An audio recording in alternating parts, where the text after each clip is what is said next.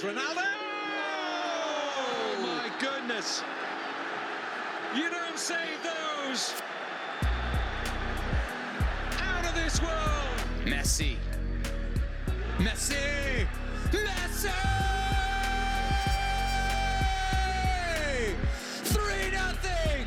Landon Donovan, there are things on here for the USA. Can they do it here? Cross, and Dempsey's denied again, and Donovan has scored! Oh, can you believe this? Go, USA! Certainly through. Oh, it's incredible. You could not write a script like this. For the fourth time, the United States of America are crowned champions of the world. From the international stage to right here at home, this is FUVFC, talking all things soccer on WFUV Sports. It is Wednesday, March 9th, 2022. Finished up literally a half hour ago the second leg of 2 Champions League knockout stages. Man City played Sporting to a draw to advance 5-0 on aggregate. But the one that was probably going to be regarded as maybe the best Champions League game thus far in the tournament of 21-22 was that Madrid versus PSG clash. Before we break down that thriller, let's talk to our fellow host, Nick Guzman, here in studio with me. Michael Hernandez, still across the pond. He's on the Zoom. Nick, how are you, my man? I'm doing pretty good, man. Good to be back in the studio. That was some game we just saw.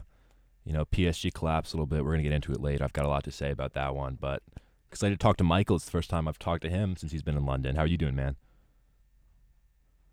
I'm doing great. I was able to watch the game at a local pub, and the atmosphere was amazing. I'm just happy to be on for another week. Yeah, and I think, Michael, we're jealous of you because I just watched it in my bedroom because my roommates aren't soccer fans. Same. I imagine Nick's the same, but I saw videos of friends of mine that are abroad, not from Fordham, but from other schools in Madrid, and they were at, Real clubs or Real bars, and, like, the scenes when Benzema scored his second, and then when they took the lead, like, immediately following that kickoff.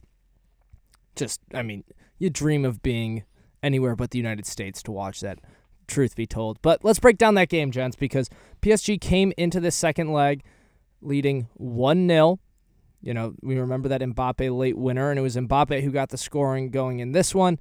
He had one that was ruled offsides, finally gets his goal to make it 1-0 PSG. No away goals, so it counts the same. And going into halftime, PSG had Madrid on the ropes. And it was like a boxer or UFC fighter or whatever combat sport you want to throw in there waiting for the round to end just because they are getting dummied. And PSG, really shame on them for not burying Madrid when they were, down and out, because we saw that second half come. And, again, Mbappe, offsides, scores another one, dribbles around Courtois, not to be as the flag goes up. And then in the span of literally... in the span of literally sub 20 minutes, Karim Benzema reminds everyone that, Mbappe, he's linked to that move. They've always wondered, is Benzema the future of Real Madrid? Can he be a consistent striker, a consistent number 9? He bags a hat-trick, second half hat-trick, to put Madrid up 3-1 in the match, 3-2 on aggregate, and that's the way the match finished. So much happening in this game. Nick, I'm going to go to you first for a knee-jerk reaction to, I don't want to say an upset, but with the star-studded lineup that PSG have, and to go up 2-0 in this tie, to completely collapse in the second half, it's just bad. I've split my notes into 2 sections. There's PSG slander and the tactics. So we're going to start the PSG slander. This is the softest team I've ever seen. I want to repeat that. This is the softest team I have ever seen. The collapse, it was so predictable as soon as that first goal went in. As soon as something, doesn't go PSG's way, they completely fall apart. They start fouling. There's no leadership from anyone. It's kind of like a bunch of children. 2 center backs, Kimpembe, he's got the temperament of like a spoiled 5-year-old. And Marquinhos as a captain, the two of them paired together, it just was not great. Kimpembe, I don't think is a good center back. I've thought that for years. But the key thing for PSG for me, the announcer that I was watching on CBS mentioned it. Pochettino really needed to sub off one of Messi, Neymar, and Mbappe in the second half to shore up the midfield. He needed to do that. But when your team caters to superstars like that, it's not a move you're going to make. When you have someone like Idrissa Gueye on the bench and they subbed him on eventually for Paredes, but that wasn't the move that they needed to make. Honestly, for talking pure tactics-wise, you need to sub off Messi and bring on Idrissa Gueye and shore up the midfield. That's never going to happen, but that's why this PSG team is not going to win, because they're catering to superstars over winning. You can't win in 2022 with three, passive attackers, I'd call them. You really can't. We all love Messi, Neymar, and Mbappe, but the team, it's broken, for lack of a better word. People harp on Messi for not being a leader, and he's not, but that's fine. I feel like if you're a teammate of his, you need to realize that by now, and someone else needs to step up. Marquinhos is wearing the captain's armband. There's other veterans in there, Verratti. That capitulation should not happen. But for Real Madrid, I thought that really the key difference was that, Ancelotti doesn't have to cater to any superstars. He noticed that Real Madrid looked slow in the midfield, brought on Camavinga, took off Kroos, they got rejuvenated, and that really changed the game. And that sub made such a difference. PSG kept on their 3 stars, came back to bite them. In my opinion, there's really no shame in bunkering down. PSG didn't have to necessarily bunker down, but play a little more defensively, sub off one of the attackers, shore up the midfield, and that's all you need to do. They couldn't do that. They completely collapsed, and we've seen it for the PSG team for years. Before Messi, before Neymar, the days of Ibrahimovic and Lucas Moura, they collapsed again and again. And you just wonder what the reason for that is. Maybe it's because they don't face any competition in League One. Who knows? But this was just so on brand for PSG, and you could see it coming as soon as that first goal hit the back of the net. Yeah, I completely agree with that. The moment that Benzema scored that first goal, we all knew, something's going to happen because now Madrid are back in the game, and, PSG have had a history. You think of the Barcelona comeback back in 2015. You have Manchester United beating them back in 2018 under Oli. This has happened again and again and again. And I'm pretty sure that I mentioned this in a previous podcast when they went against City in the group stages. Those front 3 players, they it's kind of like they're in their own team essentially, because you have those 3 superstars and they're somewhere else while the rest of the team is trying to hold back this Madrid attack. And obviously we're talking about how PSG dropped the ball, but we also have to talk about Madrid. The fact that they kept on pressing, especially that second goal, that pass from Modric is inch perfect. Only someone of that quality could spot and make that, and also for Benzema for timing his run, because that is as close. Actually, I can think of maybe closer ones, but that was as close to an onside as you're going to get, and then a beautiful finish. And then the third one, I actually didn't see it live because I was checking my phone to see what else was happening, and then all of a sudden it's 3-2. So it's just a complete just shambolic result with PSG, because now they're knocked out. And especially after Mbappe scored that goal in the first half, you thought then and there it's they now have a 2-0 lead on aggregate. They've been the better team up until that point, and you think, they should make it now. They might have a bit of a scare, but they should make it. And within the span of less than 20 minutes, Benzema showed why he's one of the best number 9s in the world. So. I just think that for someone with PSG with that quality that you have, this should not happen. I think for me, and Nick, you had this section of your notes entitled PSG slander, and I think so much of what you said was true. And I was listening to the same telecast as you were on CBS Sports, and as soon as Benzema gets that first one, which is yes, that is Donnarumma's problem, because when in doubt, you can just kick it into the 5th row and they're not going to score. But, you don't have Marquinhos dropping back. You don't have Kimpembe. You don't have Hakimi dropping back into positions to receive a pass. He panics, turns it over to Vinicius, and Vinicius plays in Benzema 1-0, and then it's on. And then I was really impressed with PSG because, truth be told, I don't like this PSG side. I don't think there's, any likable players. Verratti is a pest. Neymar, in my opinion, is the most overrated soccer player of this generation. A guy that has stepped away from a phenomenal Barcelona side to come to PSG to assert, that he's a superstar and he can do it on himself. And what has he won? A couple League Ones in a league that doesn't really compete, with the exception of last year where Leo won. I was shocked by, they were so composed in that first half. And then after conceding the first goal, there was a 7-minute spell of possession where PSG settled the entire game down and, we're just pinging it around.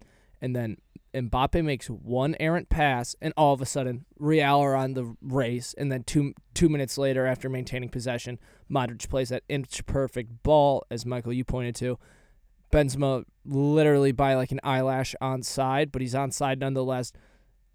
When he gets the ball in anywhere around the 18, you think he's destined to score.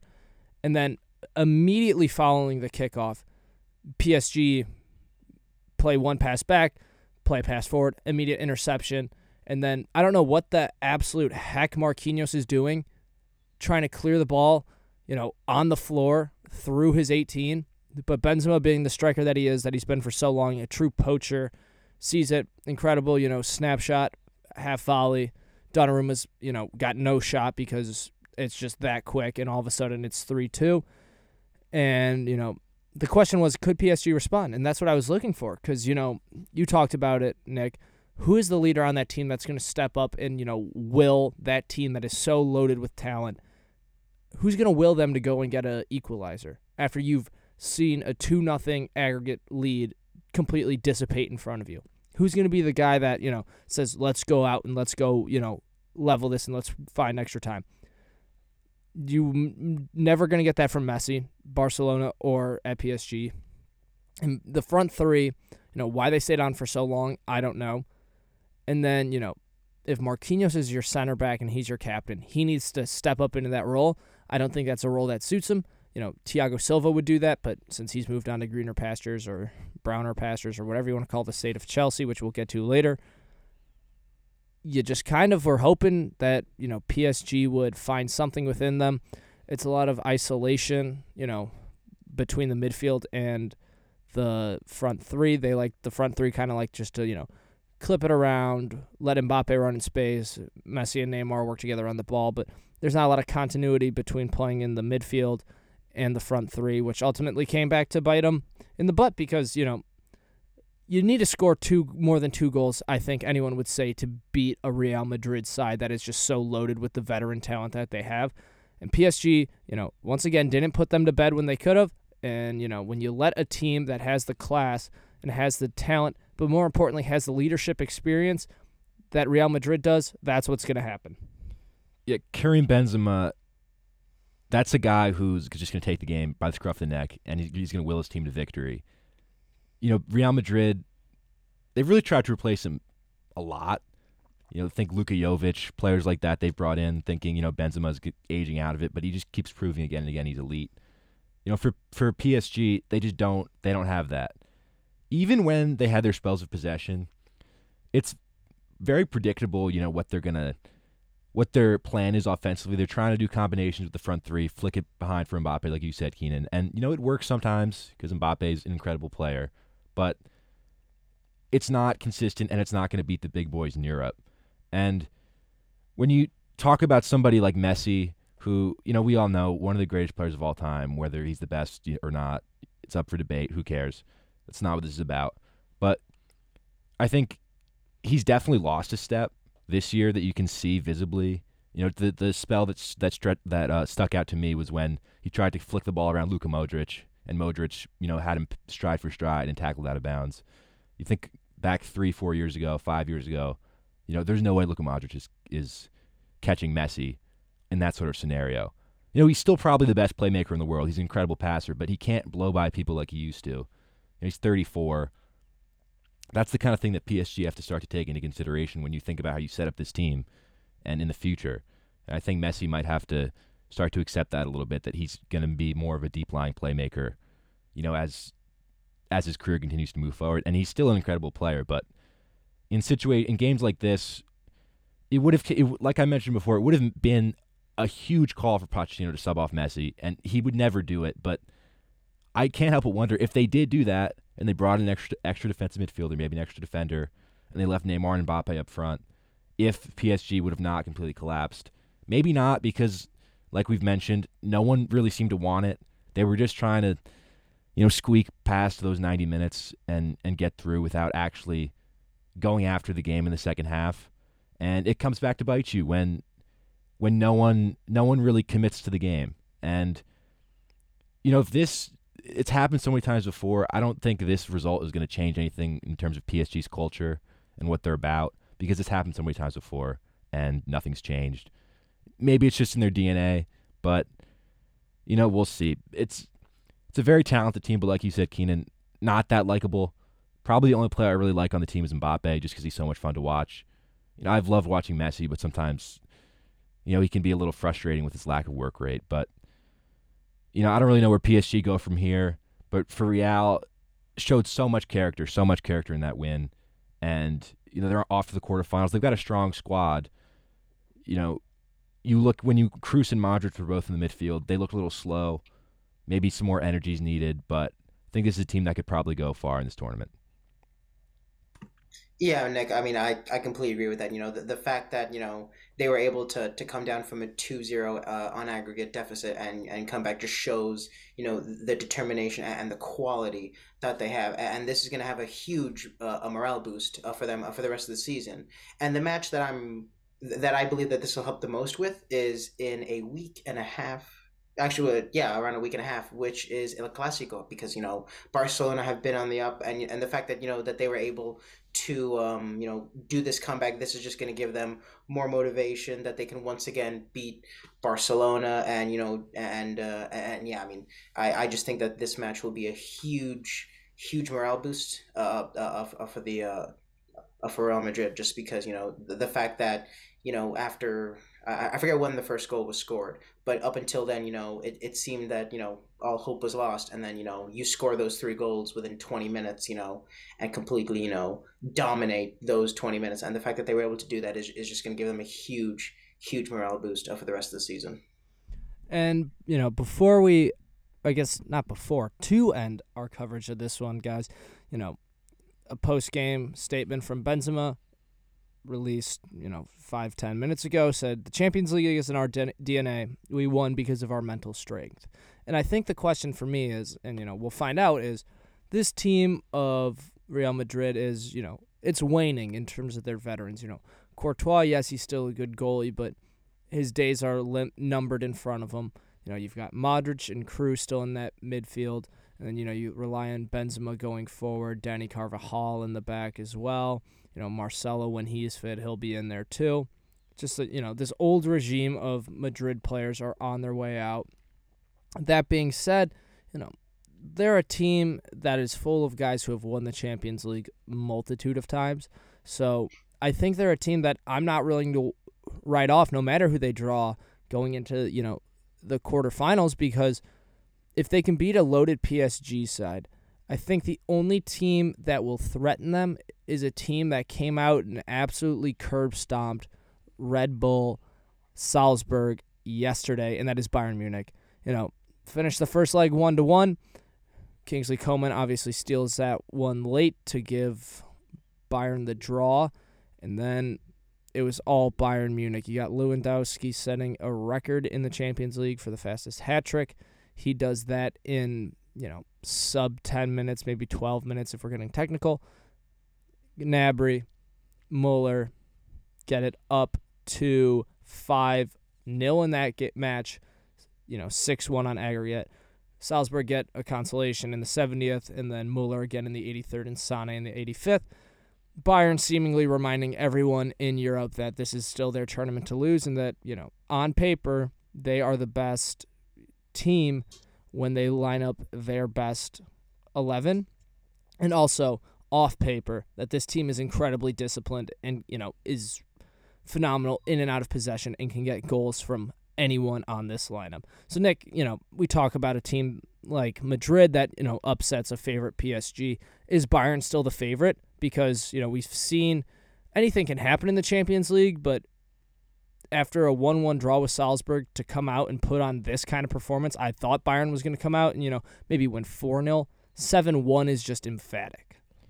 Yeah, I think Bayern's my favorite, not by a lot. You've still got teams like City and Liverpool have looked great this year, although Liverpool kind of stumbled a little bit against Inter, but still, found their way through.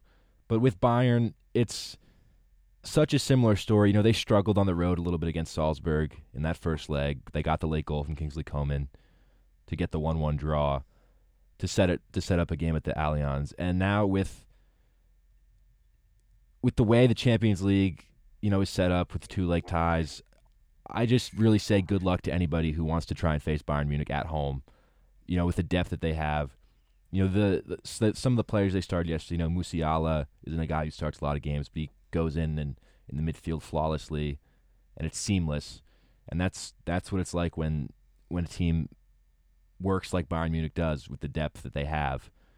Probably the most important part of that game, Brendan Aronson got an assist. So, USA. The U.S. is back. We're back. Only down by 5, but it's okay. He's been playing well, but that's besides the point. Bayern look great. They're running away with the Bundesliga as usual.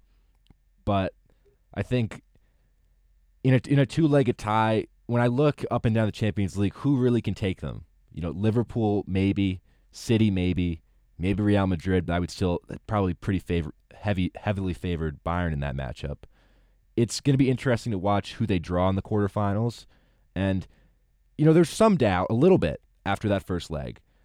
The late goal kind of got rid of some of that. But to come out like that against the Salzburg team, that's a good side.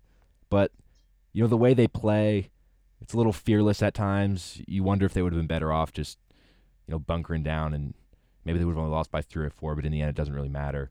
But Bayern Munich really just showed their class yesterday, and it's a fun team to watch, and I'm looking forward to seeing how they get on for the rest of the competition. Yeah, I completely agree with that. And one thing to note is that this wasn't their strongest 11 because they had a Goretzka out. Also, you had Davies, who's been out for a while, and the fact that that they were able to still dominate in such a emphatic way. You had Lewandowski scoring 3 goals in 12 minutes. 2 of them were penalties, but still, a hat trick is a hat trick. The fact that he was able to do that in that short period of time, and the fact that they were able to get 2 goals from Muller, 1 from Gnabry, and 1 from Sané. The fact that you have goal scorers all across the pitch just shows that that they are one of the favorites. And just to echo what Nick said just now, it's going to be interesting to see who they draw, because regardless, they are one of the favorites to win the competition.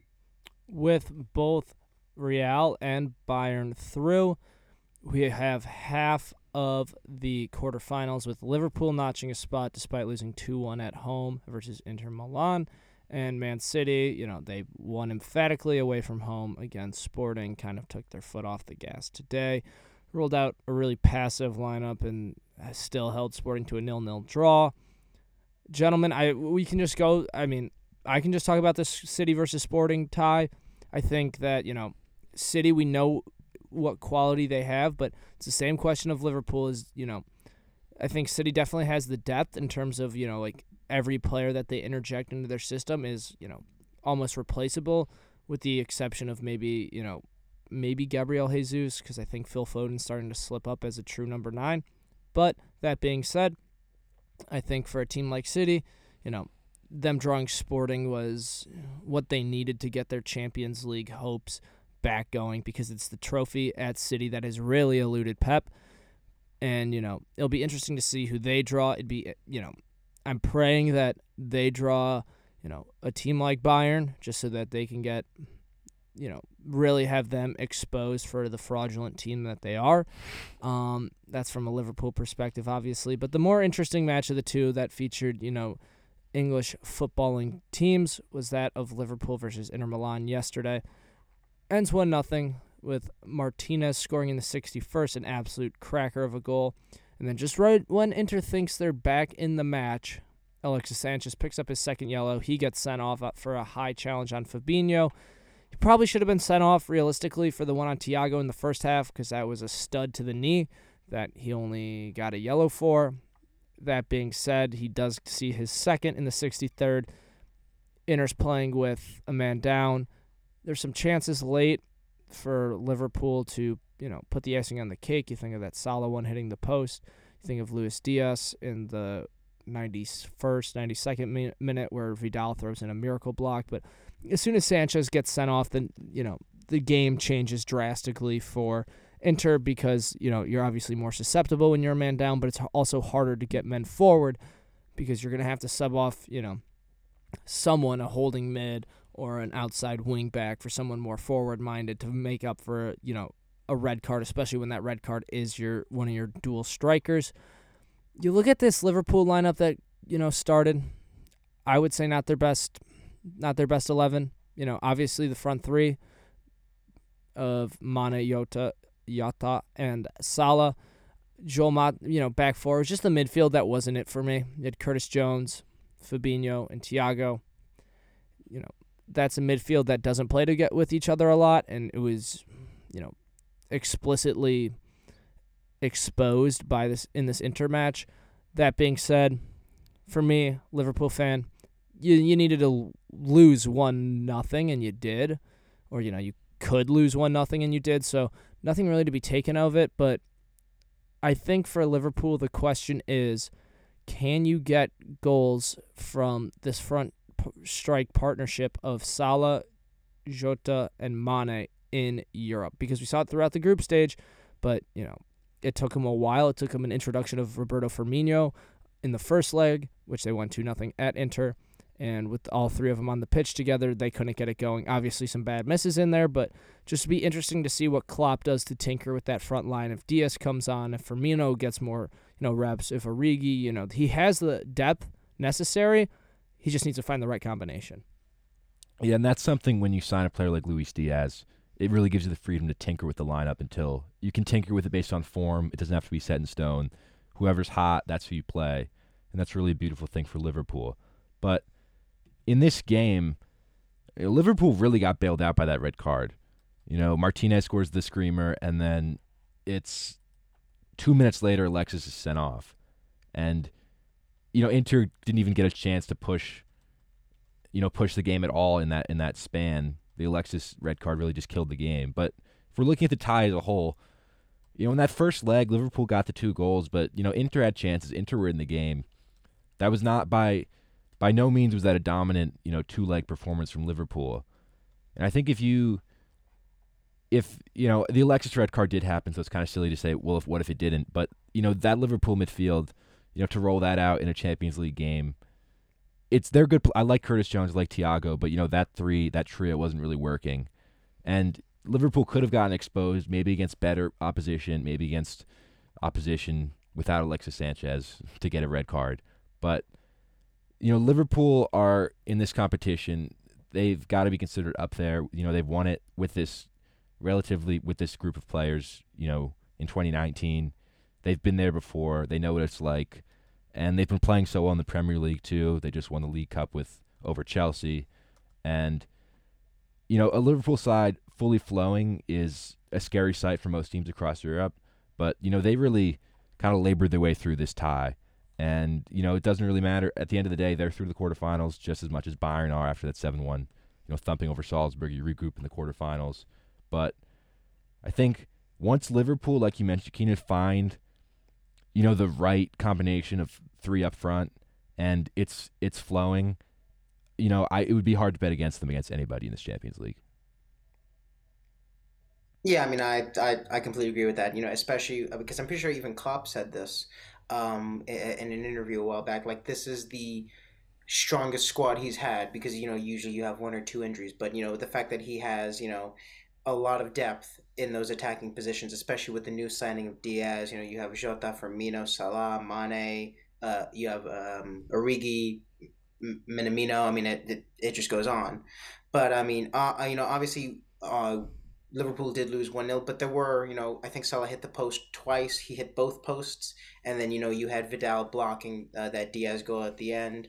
But I'm pretty sure, if I'm reading this correctly, Klopp said in a post-game interview, we did lose the game, but we lost the right game because, obviously they did lose, but they're still through. So, hopefully he believes that this can be used as a reset point to push the team further. And, obviously with that, if they can find the right trio, then, there's no stopping them essentially because on their day, Salah, that front three can absolutely shred any team.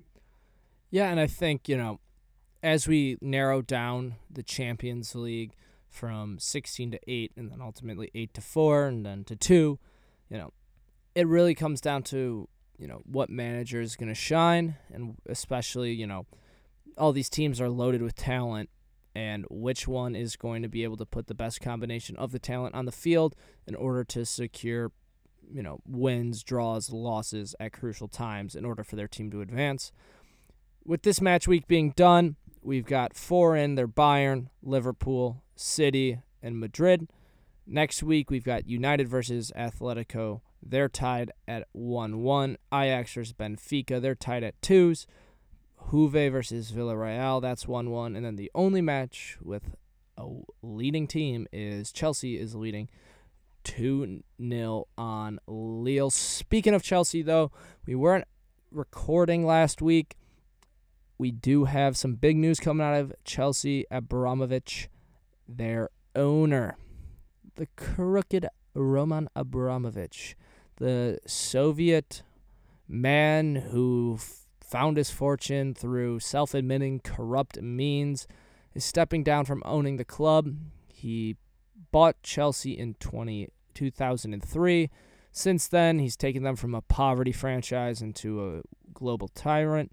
In terms of world football, 2 Champions Leagues trophies won to go along with 17 other major trophies. Him and his Russian money has pretty much fueled Chelsea into becoming relevant in soccer once again. He's pretty much sunk $2 billion of his own personal fortune into this club in order to make sure that they were able to sign, premier players. Back when he took over, you think of Michael Ballack, you think of, the days of Eto'o, the days of Drogba. Frank Lampard coming up in that club, staying in that club, all cost him a pretty penny. And it was worth it for his investment because Chelsea, obviously moving up in the scheme of world football. But now the question comes to what happens when Abramovich leaves Chelsea. We've seen it with Newcastle being bought by the Saudi group, that there's money out there and that running a Premier League team and owning a Premier League team costs a bag. And, it's not for the weak of heart. I think if we are to analyze Abramovich's role at Chelsea, yes, there's questions amid the global crisis of Ukraine about his relationship to Putin. I don't know if that influences him stepping down, but he's moving on from the Premier League, and I just wonder who's going to take Chelsea and what direction Chelsea's going to go forward, just because so much of the money sunk into Chelsea was from Abramovich. Yes, that's his job as an owner, but so much of the revenue that they receive is from his own Russian companies, that when he moves on, I doubt that money's going to stay in Chelsea, and unless Chelsea bags a Saudi group, an Emirates group, or another Russian phony tech company executive, how will Chelsea proceed going forward? As a Chelsea fan, I am a little bit worried because regardless of what you think about the ethics of Roman Abramovich, he spends money. He spends a lot of it. So when that's gone and you look at some of the names that have been, thrown in the mix to buy him, there's a lot of, NFL owners, Woody Johnson from the Jets, which I just no words. If the New York Jets are such a poorly run franchise, if just an inch of that came to Chelsea, that would really upset me. Also, there's been some talk of the Cubs fan, the Ricketts family who own the Cubs. Disgusting. Being a White Sox fan, if the Ricketts family owns Chelsea, you can expect one trophy and then mediocrity and an unwillingness to sell players. But they'll never shut up about that trophy. and it will. It's true. And then there's also been talk of a Dodgers owner, Dodgers minority owner, maybe coming in and buying. It's definitely, there's a lot of interest because it's profitable. Chelsea, Abramovich has cemented them as one of the top 4 clubs in England, one of the biggest clubs in Europe. You'd like to think at this point there's enough profitability there for Abramovich's influence at this point to not be so great in terms of finances. Like you mentioned, Keenan, go back 2003, 2004 when they're buying players. That's literally just Abramovich pumping in money for them to buy those players. You'd like to hope by now that with the Champions League money they get, the Premier League money they get, shirt sales, they're a big, international commodity now, that they're at least profitable enough that even without Abramovich's pocketbook, Chelsea, are in good enough of a spot to survive. Not just survive, but still continue to thrive. But it's definitely interesting to look at because whoever the new owner is, unless it's like you mentioned, Keenan, like it's some Saudi oil baron or something, it's going to be a step down, and they're going to have less money than Abramovich. And even whatever you think of Roman, it's clear that he very deeply cares about Chelsea a lot. And, you just hope that whoever the next owner is, shares that same passion. And it's not just an American owner who's in it, for a quick buck, like, we've seen at Manchester United. And you just got to hope that whoever owns Chelsea really has a passion for soccer and really wants to see the club grow. Yeah, I mean, obviously, under Abramovich, they won every single trophy possible. Two Champions League, 2 Europa Leagues, Club World Cup, Super Cup. They've won everything, and this era, I'm going to call it, the Abramovich era, has definitely, made them into one of the biggest clubs in the world. So obviously, they're going to miss that, and obviously. As Nick said, Abramovich clearly cares about the club. And what I'm afraid that might happen for Chelsea is that, just like you said, we're going to have another United situation where, the owners come in and, they just care about making money. And then the club will, slip away. And, I don't think that's good for anyone. It's not good for the club themselves. It's not good for the fans. It's not good for the Premier League, because right now the Premier League is by far the best league in the world. Yeah, I said it, Keenan. Deal with it. And it's because they have great teams. And if those teams start to decline, then no one's going to care about the league anymore. So it is sad to see it go. And hopefully, Chelsea don't fall off a cliff in the coming time.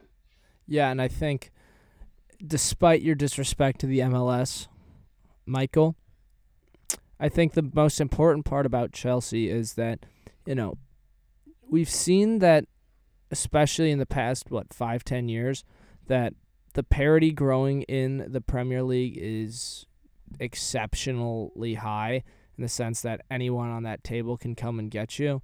But especially now that we're considering finances, you think of Newcastle getting bought by Saudi oil money. They go out and sign Trippier. That this summer they're just going to be throwing cash at every person that is going to be willing to take it. So I think that for Chelsea, Nick, you mentioned it, unless it's Saudi or unless it's, an oil guy, it's probably going to be a step down in terms of finances supplied to the club just because Abramovich was so incredibly wealthy. But listen, if you're Chelsea supporter, that's a conversation for another day because you're dropping points like crazy in the Premier League. Got a comfortable 2-0 lead over Lille, but we saw today what a 2-0 lead can happen in a matter of minutes if you don't shore everything up. Boys, before we conclude this episode, anything that you think we should be looking forward to in the next couple of weeks? Obviously, we know some title races are getting close, especially when you think of the Liverpool versus City. Michael, you're raising your hand. Have at it, kid. Yeah, I mean, first, obviously, Chelsea need to be aware of a little. But one thing you didn't mention to the dropping points is that they also like to bottle finals, especially with the whole goalkeeper situation. But, I'm not going to get into that because that was a while back. But one upcoming match that, obviously is a huge one. Actually, well, two, I guess. First one is obviously Atletico against United. It's a 1-1 aggregate. It's at Old Trafford. and especially after what happened over the weekend in the Manchester Derby. United are going to want to come out strong, especially because, this is the only trophy that they have a chance of winning. I'm not saying that they're going to, but that they have a chance. And this is huge because especially, with that firepower and especially what's going on, they're trying to get a new manager and all that. But the second match that I'm excited for is, and I mentioned this before, is El Clásico. It's at the Bernabeu, Real Madrid, Barcelona, even though, those are two of the greatest teams in the world. I'm actually going to be there. So I am very, very excited to see what happens, especially with Barcelona's new signings. They've been on the up. And, especially after this performance, I just can't wait to go there. One thing I'll say real quick, March is March Madness. We know that. But March is also World Cup qualifying. End of the month, USA, Mexico. Big deal. Also got the European playoffs. Might get a Portugal-Italy matchup. Good international games coming. And the World Cup draw is less than a month away. World Cup draw is April 1st. So it's sneaking up on us. It is sneaking up on us. Yes, they end the March window. Draw is right at the beginning of April. So it's almost World Cup season. Not really because it's not until November, but we're going to get a fuller picture soon.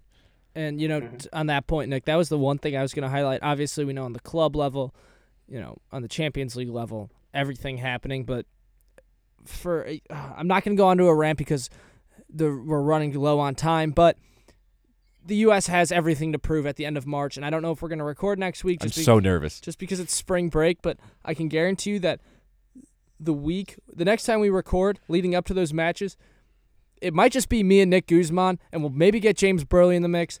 Michael said he tuned out because he went overseas. That's a load of junk. So un-American. That's a load of junk. I am sorry that I'm going. I'm not gonna lie. Tomorrow I have a class until 5, and then I'm taking a 5:30 to go to Southampton to see Southampton. Yeah. Okay. So enough of the Premier League garbage because we're talking about the red, the white, and the blue. Stars and stripes. They've got everything to prove in this March window. I'm not ready for it. My blood pressure is not ready for it. My sleep schedule is not ready for it. Weston McKennie. Don't forget, no Weston McKennie. It's okay. And probably no Zach Steffen or Matt Turner, but even Horvath's got it. Give it to Gaga, Gabriel Solina. I once keeper trained with him. That's going to do it for this week's episode of FUVFC. Always a fun time when we get these two characters on the show with me. For Nick Guzman, Michael Hernandez, I'm Keenan Troy telling you, listen, basketball is essential in March. But know what's more essential?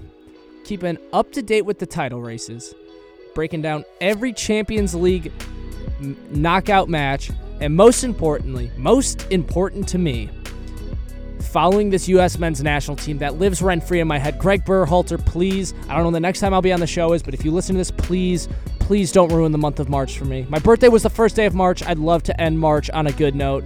Everything in between can be irrelevant. Take care, guys.